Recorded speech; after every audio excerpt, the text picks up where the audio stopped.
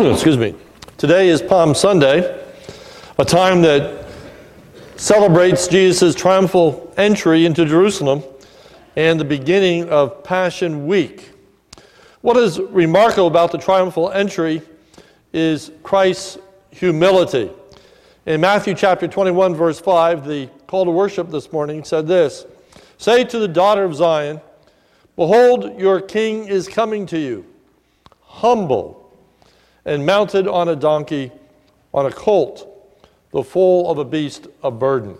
What we are to behold is the humility of the Lord Jesus Christ expressed in his being mounted on a donkey.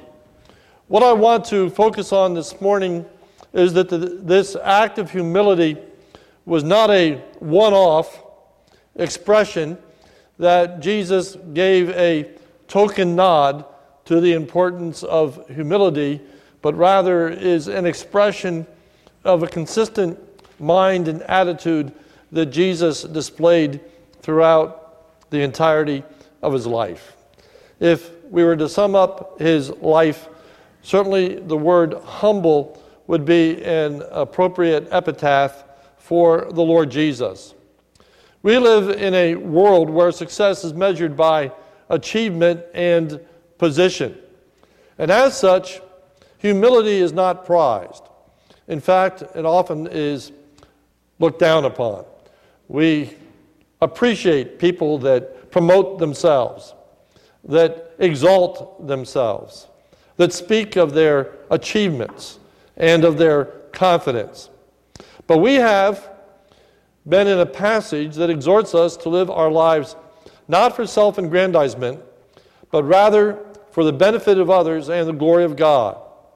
In Philippians 2, starting with verse 1, where we were last week, it said, "So if there is any encouragement in Christ, any comfort from love, any participation in the Spirit, any affection and sympathy, complete my joy by being of the same mind, having the same love, being in one full accord and of one mind."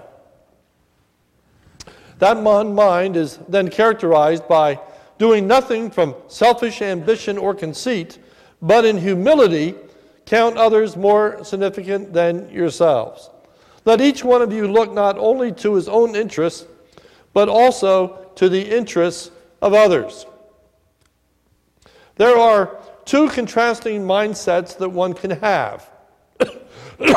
One mindset is selfish, the other is to be selfless.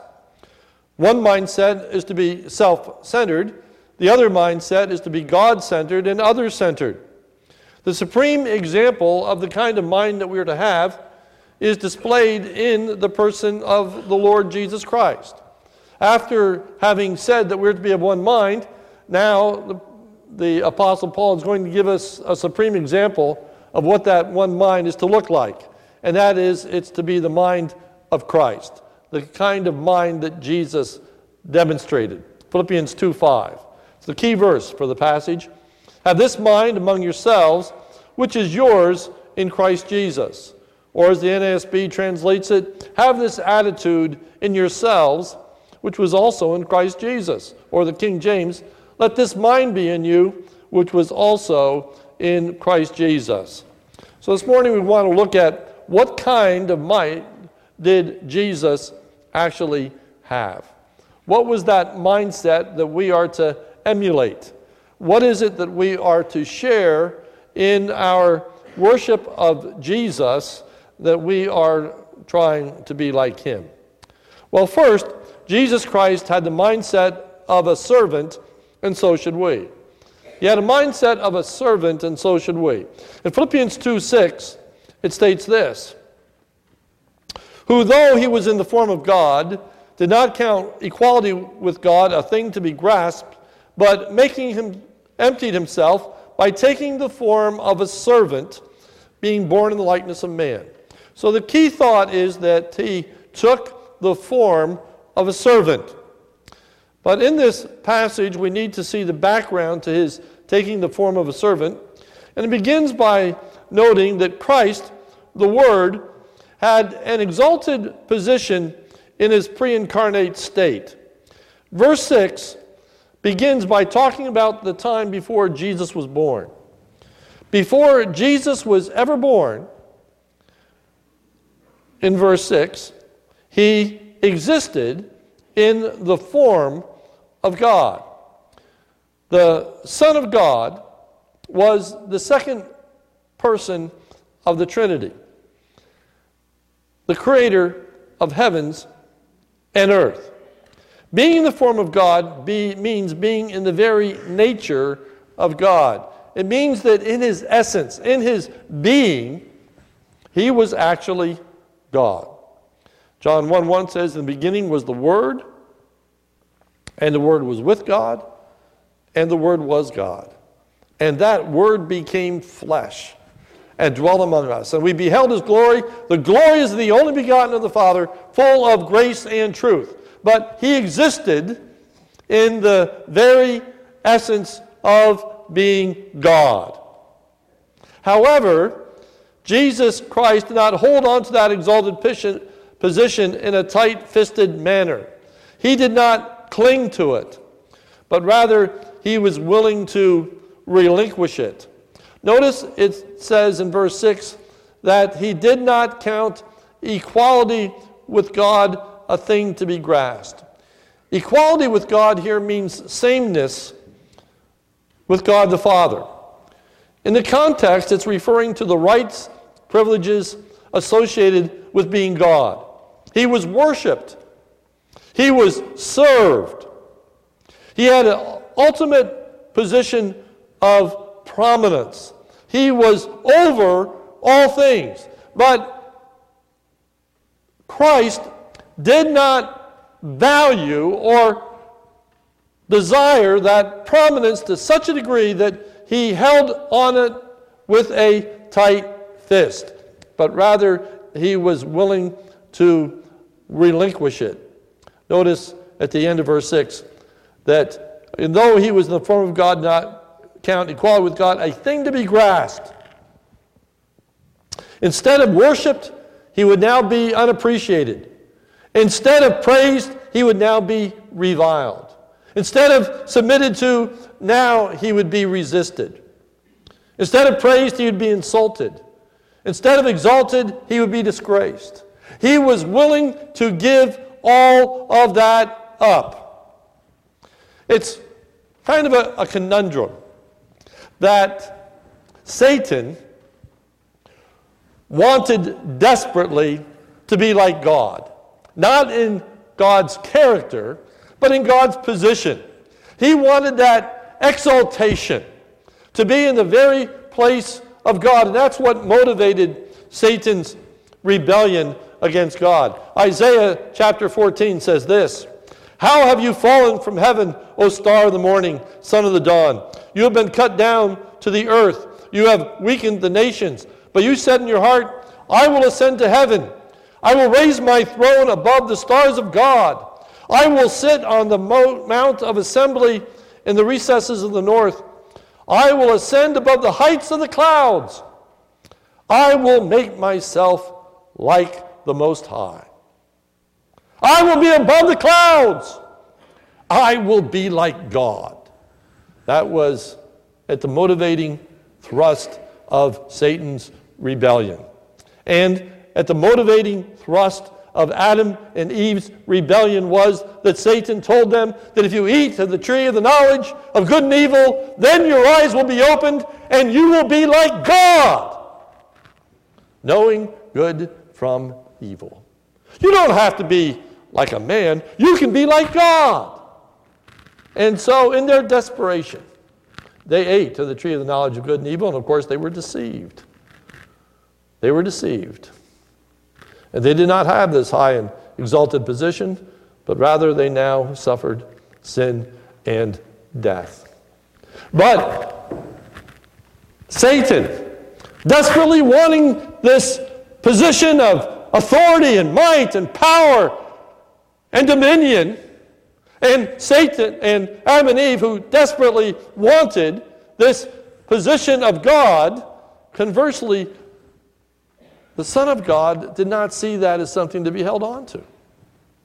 He did not see that as something to be relished above all things, but rather was willing to divest himself of it. Instead of clinging to the trappings, if you will, of his position, Christ divested himself of the privileges associated with his deity. Notice verse 7. It says, but emptied himself. Emptied himself. NIV translates it, but made himself nothing. The Son of God did not decide to stop being God, but rather, he decided to stop being treated as God. He was God. He still is God. He will always be God. But the Son of God decided that he would not be treated as God. He would stop being worshiped. He would stop being served and take the form of a servant. So, Jesus Christ, who is Lord of all, took the position of a servant. Notice verse 7. But emptied himself by taking the form or position of a servant. And the way that he did that was by becoming a human being. Notice verse 7. But emptied himself by taking the form of a servant, being born in the likeness of men. As I said, John 1:14, that word that was pre-existent, that word that was with God, that word that was the creator of the heavens and the earth, John 1:14, became flesh, was born of a virgin. And so the Son of God took on, in addition to his humanity, deity. In addition to his humanity, deity. Galatians 4 and 5 says, but when the fullness of the time was come, God sent forth his Son, born of a woman, born under the law, in order to redeem those that were under the law, that we might receive the adoption of sons. He became a servant.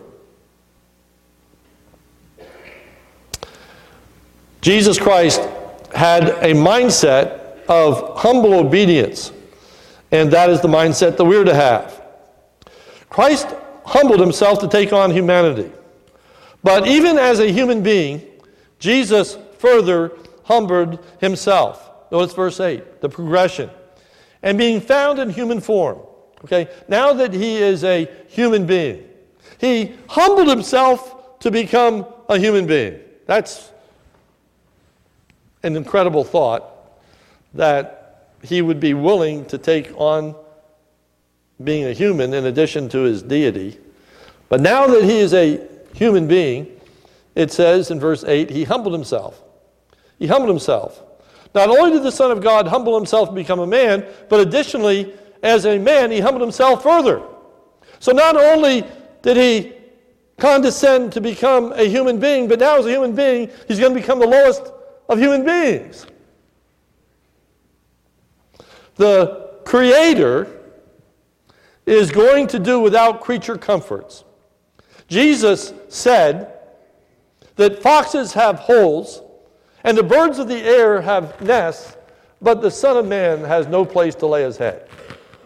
Jesus took upon himself that was even lower than the creatures that he had made and was willing to do without. Or as Corinthians tells us, that he who was rich became poor for our sakes.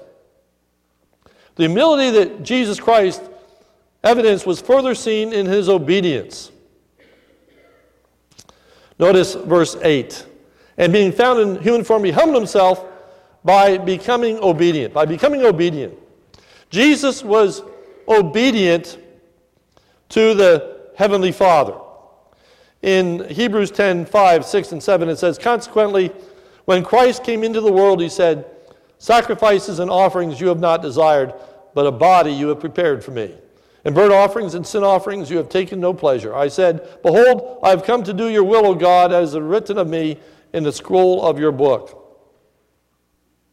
He was obedient to his Heavenly Father. But think of this. that in that obedience to his heavenly Father, Jesus even became obedient to his earthly parents. In Luke 2:51, it says this, "Then he," that is Jesus, "went down to Nazareth with them," that is his parents, "and was obedient to them. But his mother treasured all these things in his heart." That was after Jesus was found in the temple talking with the Jewish leaders. Do you ever feel like you know more than your parents? Do you ever feel like they're wrong in their discipline? Do you ever chafe at being under their direction, of living under their authority? Can you imagine the Son of God becoming a man, and that is a man becoming a child, and submitting to and obeying and following the direction of sinful parents with limited understanding? Jesus humbled himself in being obedient. It says we're to have this mind of humbling ourselves by being obedient to those who have authority over us, starting with Almighty God himself, and then all those authorities that he has established in our lives. That obedience extended to the point of death, it tells us in verse 8. He humbled himself by becoming obedient to the point of death. In other words, that he remained obedient to God and to earthly authorities right up to and including dying. He submitted fully to the will of God the Father. And he submitted to the authorities that were established by God. In Hebrews chapter 5, it says this, "In the days of his flesh, Jesus offered up prayers and supplications with loud cries and tears to him who was able to save him from death. And he was heard because of his reverence. Although he was a son, he learned obedience through what he suffered." He came to know and experience what obedience is all about in his suffering. In his obedience, Jesus allowed himself to be beaten. In his obedience, he allowed himself to be mocked. In his obedience, he allowed himself to be ridiculed. You need to remember, this is the Son of God. Last Sunday night, we were in a passage where the ark could not even be touched. And Uzzah died. And here, Jesus is smitten on the cheek. And no one dies. He is humble. He is a servant. He willingly laid down his life. He did not shirk in his obedience, even to the point of death. And then it goes on to say, even further, verse 8, "And being found in human form, he humbled himself by becoming obedient to the point of death." And then this, even the death on the cross. What is emphasized here is that not only did Jesus die, but he was willing, he was humble enough, he submitted himself to dying a disgraceful death. He died a disgraceful death. Even the death on the cross. Galatians 3:13 says, "Christ redeemed us from the curse of the law, having become a curse for us, for it is written, 'Cursed is everyone who hangs on a tree.'" He was viewed as cursed. He was viewed as the dregs of the earth. He was ridiculed. He was mocked. Unless we don't think that meant anything, Hebrews 12:2 says this, looking to Jesus, the founder and perfecter of our faith, who for the joy that was set before him endured the cross, despising the shame. Despising the shame. Jesus hung there naked before a crowd who taunted and delighted in his death. He did not die the death of a martyr in the eyes of the people. He died a disgraceful death. Jesus Christ died for sinful mankind. As I said, mankind in its arrogance wanted to be like God. But in his humility, God was willing to become like man. And even as man, as becoming the lowest of men. And it says we are to have that attitude. We are to have that attitude. Why did he do that? Not for himself, but for the sake of others and for the glory of God, which is what Philippians 2, 3, and 4 tells us.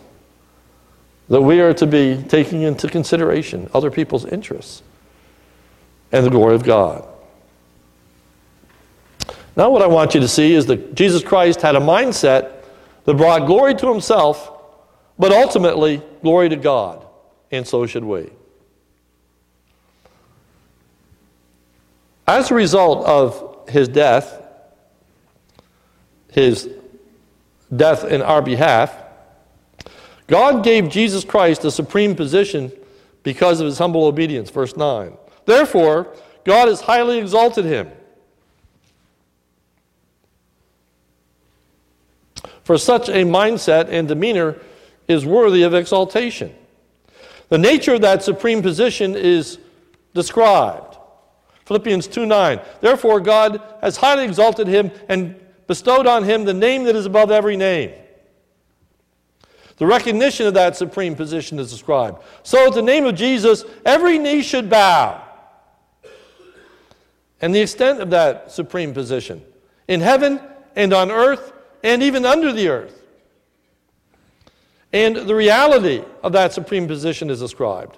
And every tongue will confess that Jesus Christ is Lord. So now this Jesus, who was humbled by this disgraceful death on the cross, is going to be exalted. Is going to be exalted. He is going to bring mankind to that place of exaltation. Whereas we deserve sin and death, whereas we deserve to be separated from God, now we are going to be exalted along with the Lord Jesus Christ. But lest in our sinful hearts and minds, we don't really grasp the significance of this. Let me just stop and point out that what this text says in verse 11 is, every tongue will confess that Jesus Christ is Lord.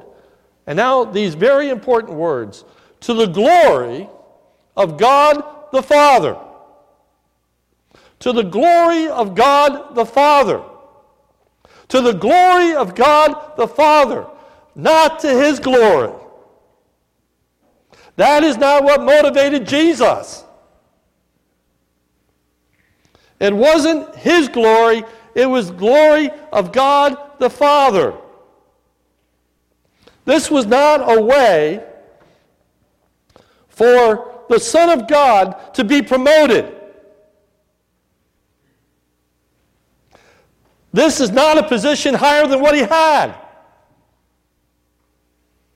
He could not increase the glory that he had with the Father before the world was. John 1:14, the Word became flesh and dwelt among us, and we beheld his glory. The glory is the only begotten of the Father, full of grace and truth.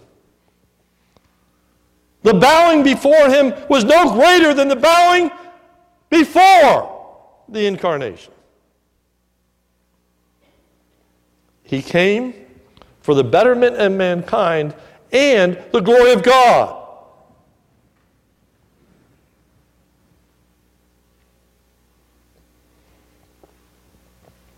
Why do I say this? Because we're to have the same mindset of the Lord Jesus Christ. And that mindset was not self-glorification, but rather it is to be for the benefit of others and the exaltation of God. Look with me again at Philippians 2, 3 and 4. Do nothing from selfish ambition or conceit, but in humility count others more significant than yourselves. Let each of you look not only to his own interests, but also to the interests of others.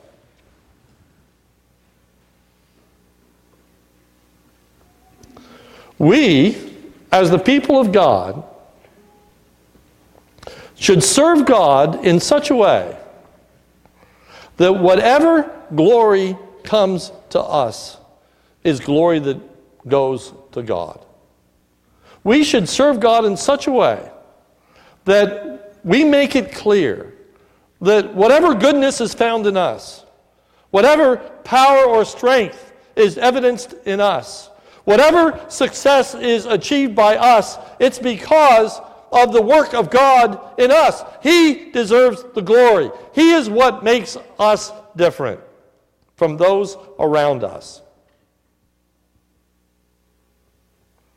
And our heart's desire ought to be that in whatever we say or whatever we do all to the glory of God, right? Corinthians. Do all to the glory of God. So easily said, but harder to do. Let's think about glory for a moment. It says in Philippians 2, 3, do nothing from selfish ambition or conceit. King James says vainglory. Vainglory. Meaningless glory. Okay? Human praise. Okay? Nothing greater than the praise of God. But I want you to think for a moment, even about the praise of God. One day, Lord willing, we're going to stand before Him. And I trust we will hear, well done, thou good and faithful servant. Enter into the joy of the Lord. And there are going to be crowns. And Paul says these crowns are not just for me, but for all those that love His and wait for and look for His appearing. We're going to receive crowns. But you know what is going to be great about those crowns? It's not just the self-aggrandizement. It's not just now is the payday. Okay? Now it's great. Finally, we've gone through all the suffering, gone through all the hardship, we've gone through the persecution, we've gone through people's anger at us, and now I get to stand there before God and stick out my chest as a crown is put on my head, and I can look at everyone else and say, see? I didn't get the praise I deserved on earth, but I got it there. Oh boy, That's still an Adam and Eve mindset. That's still a Satan mindset. I'm going to be like God. He wears a crown, I wear a crown. He's viewed as holy, I'm viewed as holy. He's viewed as righteous, I'm viewed as righteous. He's praised, I'm praised. And I'm going to be exalted. That's not the mindset. That's not what these crowns are about. That's not what service is to produce in our hearts and minds. What do we do with those crowns? Revelation 4:10 says this. The 24 elders fell down before him who is seated on the throne and worshipped him who lives forever. They cast their crowns before the throne, saying, Worthy are you, O Lord, to receive glory and honor and power, for you created all things. And for your pleasure, and by your power, they were created. What we're going to do with those crowns is throw them at Jesus' feet and say, we're not worthy of these. It's you. It's you. You created me. You redeemed me. You sustained me. You forgave me in my unfaithful service. And yet you crowned me with honor and glory. You allowed me to be in your presence.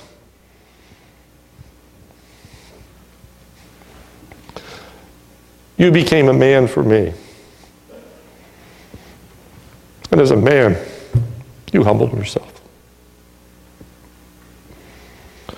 The scripture says, let this mind be in you. This mind of humble service. Not wanting to hold on to aggrandizement, achievement, success, or human praise, but willing to take on an attitude of service that says, I'm going to do this for the welfare of others, and ultimately, for the honor and glory of God. What does it mean to be like Christ? What does it mean to be godly? When have we arrived? When we can have that mind. When we can have that humility. When we can, for the sake of others, for their benefit, and for the glory of God, say, it doesn't matter. It doesn't matter. I don't know who said it, but it's a great quote. And that is, you can get an awful lot done if you don't worry about who gets the credit. You can get an awful lot done in life if you don't worry about the credit. We can achieve great things for God if we're not so concerned about somebody patting us on the back, somebody thanking us, somebody giving us the credit, somebody acknowledging our service. Because there are a lot of times people don't pat us on the back. There's a lot of times people don't acknowledge our service. There's a lot of times people don't appreciate what we've done. There are a lot of times there's things that just go overlooked. It doesn't matter. It doesn't matter. That's not why we do it. We do it to serve others. And that's not an end in of itself. Ultimately, we do it because God is worthy of it. We belong to Him. And we want to be like Him. We want to be like Him. And that's the key. We want to be like Him. Not just be where He is. It's not the streets of gold. It's not the trappings of glory. It's being with Him and being like Him. And that's to be our heart's desire. And when we are like that, we have the mind of Jesus. Let's pray. Oh Lord, help us. Help us to have the mind of Jesus. To think, oh God, that you would be willing to become a human being.